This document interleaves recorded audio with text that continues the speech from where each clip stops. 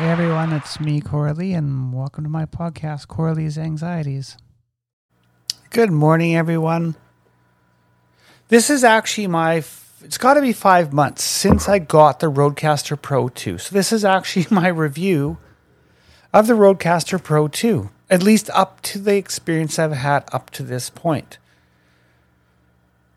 I've been recording podcasts, not publishing them because I haven't been happy with them. I've been dealing with software bugs and issues. After the most recent podcast in August, the Rodecaster Pro 2 was sent back to Rode due to issues we were having with it. And at the time, talking with the technicians in California about it, I really felt it was a software issue, not a hardware issue, but they wanted it back to verify and see. So a month goes by, it comes back with nothing wrong with it. They say even the software is fine. So every time I sit down to do a podcast, that includes the ones that are recorded and not put out or distributed up to this point, every time it's been an issue. And that issue continues and continues.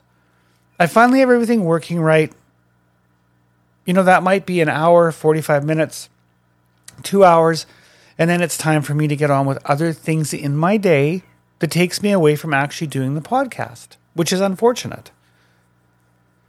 Trying to understand this. Now, I will say, comparing it to the original Rodecaster, which is where I started my first podcasts, in many ways, I wish I had not sold that board because it was so much simpler to use in the terms of doing podcasting.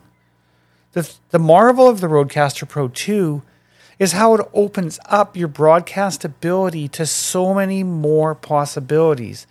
Inputting guitars and recording them. Keyboards. Using it to interface with other activities if you're a streamer and a gamer. Now, I'm a gamer. I'm not a streamer. I'd like to be a streamer, but there are still a couple things that need to be put in place in between. If I was streaming off of a PC, things would be much simpler. But because I'm using a MacBook and I'm using an Xbox to play those games, you need a capture card or a device that can capture the information to go out. So I don't stream. I don't know if I ever will stream, but I think it's amazing and an amazing tool for those that do stream games. I think it's something I would like to try. Not for notoriety, but just for fun, just simply to understand. But that leads me back to the Rodecaster Pro 2. I'm still struggling with this thing and getting it to be consistent every time I turn it on to record a podcast. And getting the software that I'm actually using on the MacBook to be consistent. Now I'm using an M1 MacBook Pro 14-inch Max. So it has plenty more than enough power to do everything I want to do on the Rodecaster Pro 2. The Rodecaster Pro 2, I have the settings in it, as Rode kind of wants you to do, and you can move and manipulate your input sources to your output sources. It's very intuitive how they've done this. It keeps it very simple. Yet, you can still have a hiccup with software. So, I think I would have done more podcasts if I had had the original board because I would have just put this one back in the box and said, to hell with it. Until a later date when I would have brought it back out, plugged it in and tried to play with it without actually suffering or sacrificing my content going out on the Buzzsprout, which is where I publish my podcasts. You're probably listening to it through Spotify or iHeartRadio or Pandora, or Apple Podcasts, because of all the platforms that I'm associated with. In that same time, episode 93 I put out, not completely happy with it, chose not to do a lot of editing on it, decided to leave it raw, in the sense that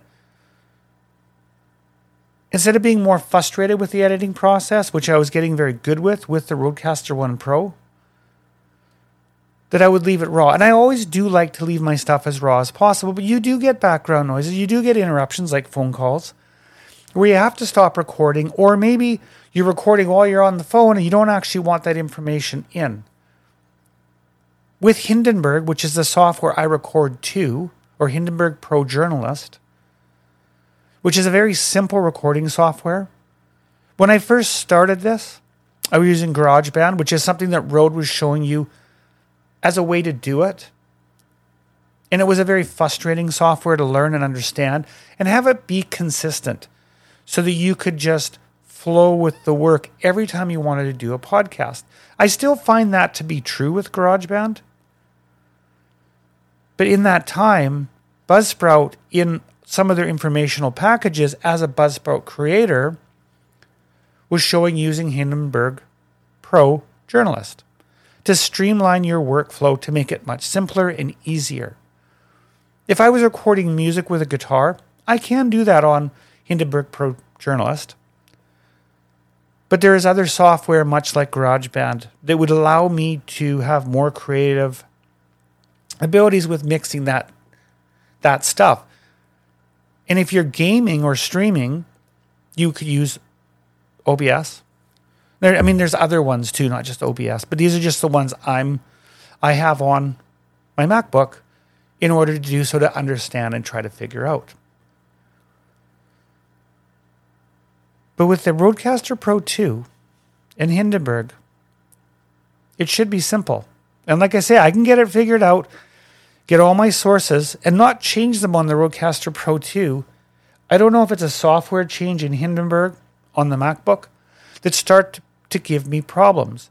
So in episode 93, even though I was recording on Hindenburg, and one of the nice things about Hindenburg, I already have it preset to load to Buzzsprout. So once I'm done recording it, done with the playback and the edit, if there needs to be editing, which quite often there does for simple sounds you want out, I can push the button and it will send it to Buzzsprout. I can open up the Buzzsprout software, do whatever metadata that needs to be put on there, and then upload it to all platforms. What I was hoping was going to be a better experience to make it more seamless, and maybe it is a better experience. Maybe I'm not seeing that at this point, but maybe all the troubles I'm having is actually making me understand it better in ways to work around and iron things out. So at this point, I'm not entirely sold on the Rodecaster Pro 2. I'm sold on the idea of it, but I'm not sold in the sense it's not streamlining my work and making it better. I will continue to work with it, play with it, understand it, as well as continue to use Hindenburg Pro Journalist. I don't want to change software at this point. I can't figure this software out with the Rodecaster Pro 2 to get it to work seamlessly all the time, or enough of the time that when I do record podcasts, when there is time to record a podcast, I'm not fighting with software glitches and then having to transfer all my data off the Rodecaster. Excuse me. With Rodecaster 1, I always use the SD card on it to store the podcast and use Hindenburg to edit and then send to Buzzsprout, which is what I'd like to do because it was a very nice workflow. I still have my information on my SD card. I can have it backed up onto a removable storage device that's connected to the MacBook, and the content is put up on Buzzsprout. Do I think I will figure it out? I think I will because I'm stubborn. And part of my frustration, I think, if you go to episode 93 where I talk about seeing repeated numbers, I'm also going through another phase in my life of understanding my spiritual side. I don't even know if it's spiritual. My energy, my manifestation, understanding that we're immortal beings. So I think that will still play part in less podcasts for me as I try to understand the Rodecaster. I know that seems like, how are these two linked? Well, if your personal life is doing one thing, this is driving you crazy, it's harder to do something, so you need more time to think.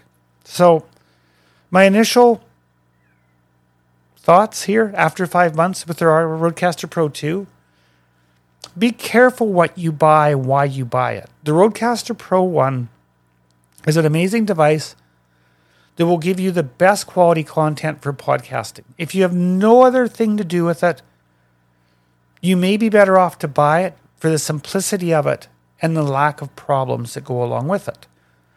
But if you're adventurous like me and like to be on the forefront of technology, and you're willing to put up with the frustrations of something and understanding, and maybe this is only me with my unit.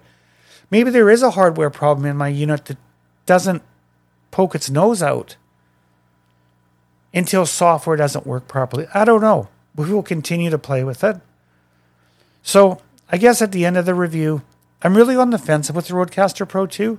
It has so many amazing tools that maybe bug fixes with software in the future fix some of the problems for me. Maybe some of the problems are the software I'm running on the MacBook. And at some point, maybe I will change that interface and the way I'm doing it to make it more seamless for me, to continue doing something that I enjoy doing, which is the podcasts and talking about nothing. Because that seems really what my podcast is about nothing. Every episode's got a different spin, which I think is amazing when I listen to other creators instead of having one thing. So, being good at talking about nothing, this is my take on Rodecaster Pro 2. 5-month review. I'm still learning. Don't let my experience be your decision making, but if you were just going to do podcasts, I would probably recommend the original for now. Unless you're okay with frustration and everything else that goes along with it. Anyways, peace, love, namaste.